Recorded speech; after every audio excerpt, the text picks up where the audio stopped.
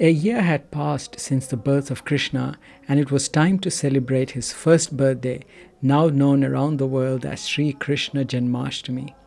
So on this day, Nanda Maharaj and Mother Yashoda decided to hold a grand celebration again.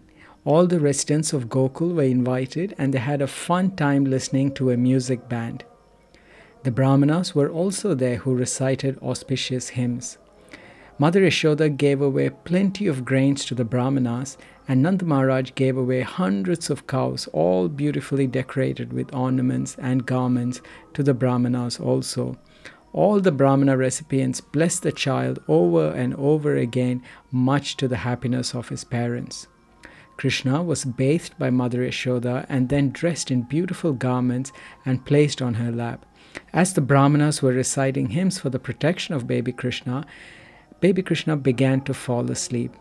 Yashoda carefully placed him underneath a sturdy hand-driven cart. After that, she went about the house welcoming guests and taking part in the celebrations here and there. Meanwhile, Krishna got hungry and began to cry for milk. His cries went unattended and he began to get very angry. He cried more and more, and in his frustration he kicked his legs here and there in the air. One of his legs happened to hit the cart and it completely broke down. The wheel came off the axle, the spokes were broken, and all the utensils and other stuff on the cart tumbled down with great noise.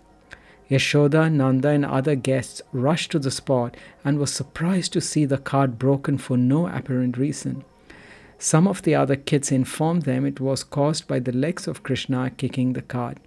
But the audience dismissed their words, saying it was a childish talk and there was no way a baby could break apart a strong cart. Krishna was still crying, and Mother Yashoda quickly picked him up and began to feed him milk from her breast. The child felt secure, pleased, and at ease now. Meanwhile, the cowherd men put the cart back together. The Brahmanas continued with their ceremonies and sacrifices, praying all good fortune for baby Krishna.